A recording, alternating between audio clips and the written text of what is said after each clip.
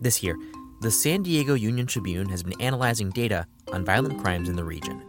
Rather than use the typical methodology, measuring it by the city or by police beats, the UT chose to look at crimes at the census block level.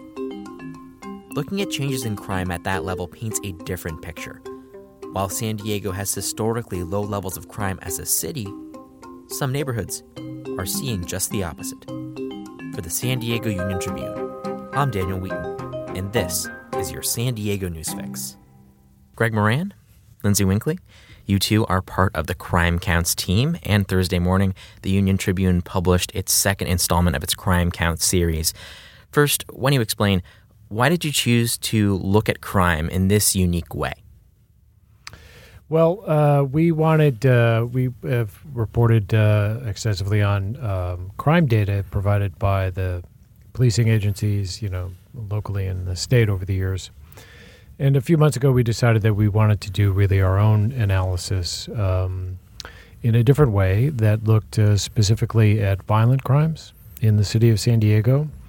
And most importantly, try to analyze that data on a very small level, almost down to the neighborhood level. We thought there was a better way to understand violent crime in the city and a better way to make it more relevant to people because the way we analyze this data is we break it into census block groups, which are small clusters of streets. Really, I think it's kind of what it equates to what people think of as their neighborhood, their house and the 5 or 6 streets around it. And that would just be more relevant or meaningful to people because when you hear crime is down in the city, if you live in an area where you're seeing a lot of criminal activity, that doesn't make sense. So that's kind of why we started out. Yeah, I think we realized too that, San Diego is a very big city and often logs very low crime numbers. But I think for people who are living with crime, they can feel a little ignored by those kinds of statistics. And so part of this story too, not so much of an effort on this last one, that was more of an update, but especially our first one was really to capture those people's experiences, was to kind of boots on the ground report in those communities and get people who live there's perspective. So when looking at it at this very granular level, what is the scene or the picture of crime in San Diego? So in our most recent analysis, which took a look at violent crime between 2014 and 2018, we determined that 17% of census block groups had seen violent crime double or more, which really goes against kind of the narrative. If you're looking at violent crime from the kind of the citywide state, you would never see that. You would never see those places. And that's different than our first story, which looked at data from 2013 to 17 in the same way and found then that 13% of all these small areas, these neighborhoods or census block groups, had seen a doubling or more of violent crime. So I guess the takeaway from this is that violent crime is sort of creeping upward in the city, and not at a huge rate, but at a noticeable rate. And that's kind of reflected in the overall Sandag data. Sandag said that violent crime in the city of San Diego increased 3% citywide overall in 2018. And I think that roughly comports to kind of what we found. And is there anything in common with the census block groups that have seen increases in crime? Well, that kind of depends. So one of the things that we did look at, this is a good time to talk about that. One of the things that we did look at was so we had a lot of shifting in kind of our top 20 neighborhood areas. Most of the neighborhoods that you saw at the top of the list between 2013 and 2017 were no longer on the list. But something that we did find is that every neighborhood that was on the top 20 list this go around either already had crime on the rise between 2013 and 2017, or it was directly adjacent to a neighborhood that was on the rise in 2013 or 2014 to 2013 to 2017. And Greg actually talked to a criminologist who had some really interesting things to say about kind of that phenomenon. Yeah, that it's really kind of not surprising because a lot of what this method does in a real practical way is identify sort of hot spots, those areas where crime is either chronic or on the rise. And I spoke to a criminologist in Missouri, a guy named Richard Rosenfeld, who said, it's not surprising to see new neighborhoods with increased crime close to those that have it, because it's kind of like the analogy he gave. It's kind of like squeezing a balloon. There's a neighborhood where there's a increase in violent crime. The police go and they sit on that neighborhood, and the balloon expands on another part of it, and that's the new census block group where the crime goes up. I mean, it's not, I don't know if criminals are really mobile, but I mean, there is some leakage and some kind of spillover effect from neighborhood to neighborhood, I think, when you have violent crime. And certainly the data really shows that pretty explicitly. And that kind of comports with the experience of many people in which a bad neighborhood doesn't go immediately into an amazing one. There's kind of like a transitory zone in which something bad may happen there occasionally, but not as often as over there. That's exactly right. Yeah. And also the same is true the other way, is that you can see now, we're starting to see a little bit, because now we have 6 full years of data, you can see sort of, the upward creep, the kind of spots becoming hot spots as these numbers sort of go up and go up and go up. One of the neighbors we looked at this time, it actually leads to the story, is Mountain View, which is a southeastern San Diego neighborhood kind of near National City. And that's a place, if you look at the year-by-year data, 5 years ago, I think they had 7 violent crimes. Last year, they had 22. And if you look at in between years, like 7, 11, 15, 18, it's kind of creeping up. So that's something that, to me, was pretty interesting. Yeah, in some neighborhoods, you didn't really necessarily see as gradual of an increase, but you saw these really sharp increases. There's an area in the City Heights, Kensington zone that went from 2 to 12. And while 2 to 12 doesn't on its face seem like a very big increase, for these tiny areas, that's a lot. That's a lot of crime, especially for an area that you may not necessarily, it was kind of new on the scene. So when you think of that, you think of violent crimes is 1 every 6 months. Yes. 12 is 1 every month. And if you're talking about, you think of the area wherever you live, right around your house, if you have cops and lights and sirens in your neighborhood once a month, you're going to notice that. Certainly.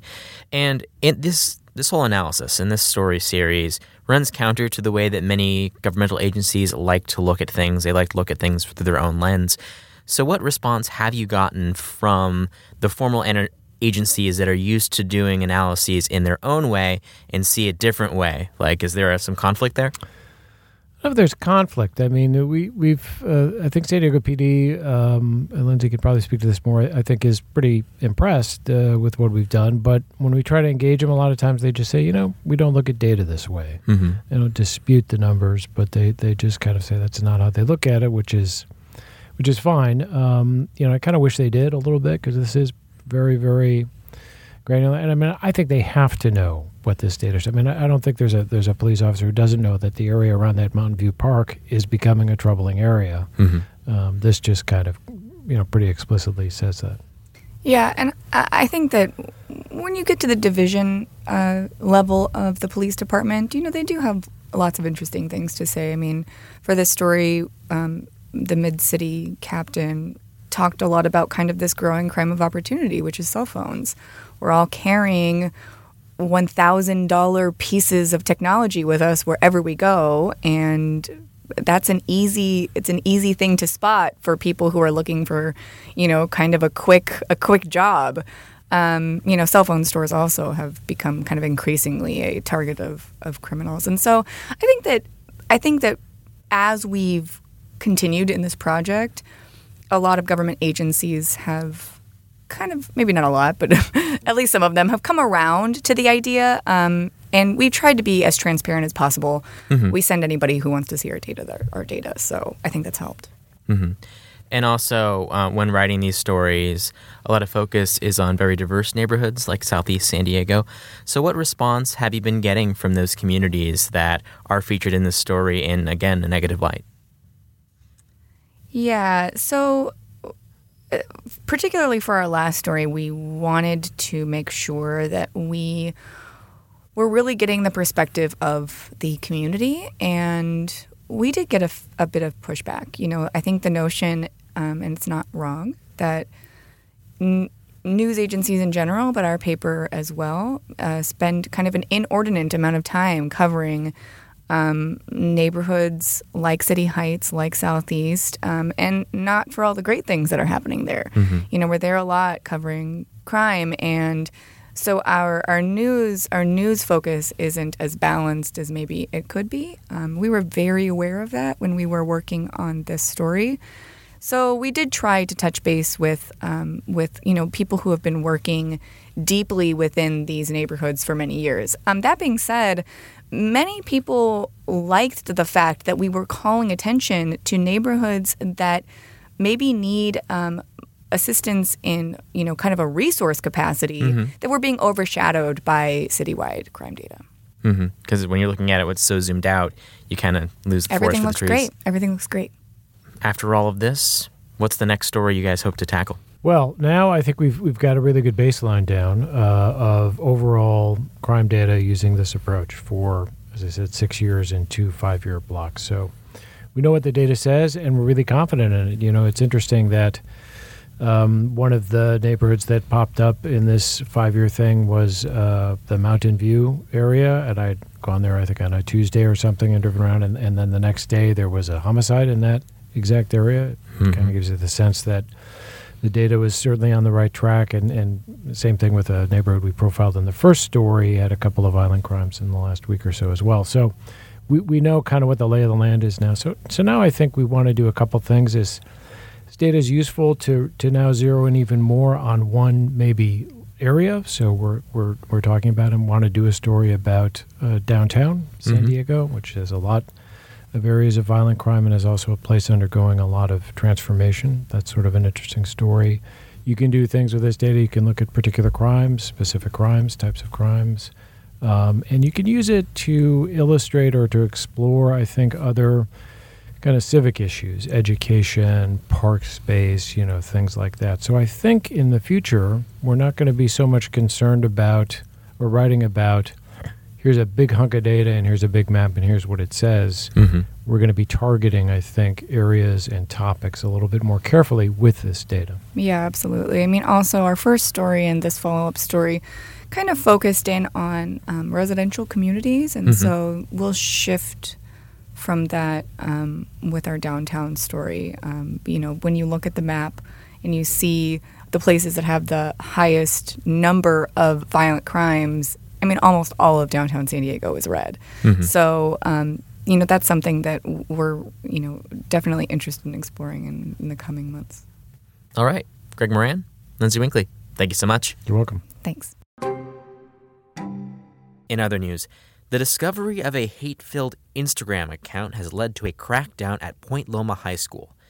Extra police are stationed until the end of the year, and students involved will learn about tolerance from the Anti-Defamation League. Some Point Loma residents are already on edge because 3 homes were tagged with swastikas last month. The Instagram account had memes of guns and ammo, plus anti-Semitic and anti-Muslim messaging. Thanks for listening to the San Diego News Fix, which goes live weekdays at 5 p.m. Our creative director is Beto Alvarez, and our digital editor is Ricky Young. This podcast comes together with support from our creative studio and reporters throughout the newsroom. You can support our journalism by signing up for any or all of our print and digital products at SanDiegoUnionTribune.com/subscribe. Until next time.